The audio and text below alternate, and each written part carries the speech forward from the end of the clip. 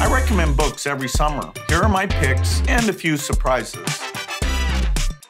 I'll recommend one great fiction novel, Tomorrow and Tomorrow and Tomorrow by Gabrielle Zevin.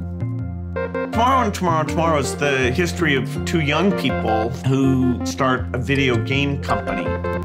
And the dynamics of how easily they work together, how success is confusing and somewhat drives them apart. They grow up.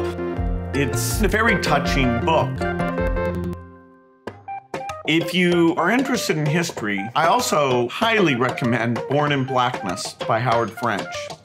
The book was eye-opening, very well told. It did change my view of a lot of things, including the important role of Africa and the depth of injustice to Africa. He does, in his conclusion, say, hey, all of you people have missed something super important, but he doesn't beat you over the head with it. Of all the great shows you can stream these days, the one I've enjoyed the most is Borgen, which is about a Danish prime minister.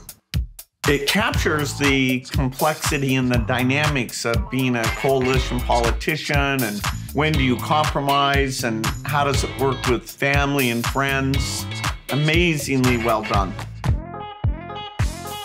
And just for fun, I put together a playlist of music I've been listening to lately. I hope you enjoy it.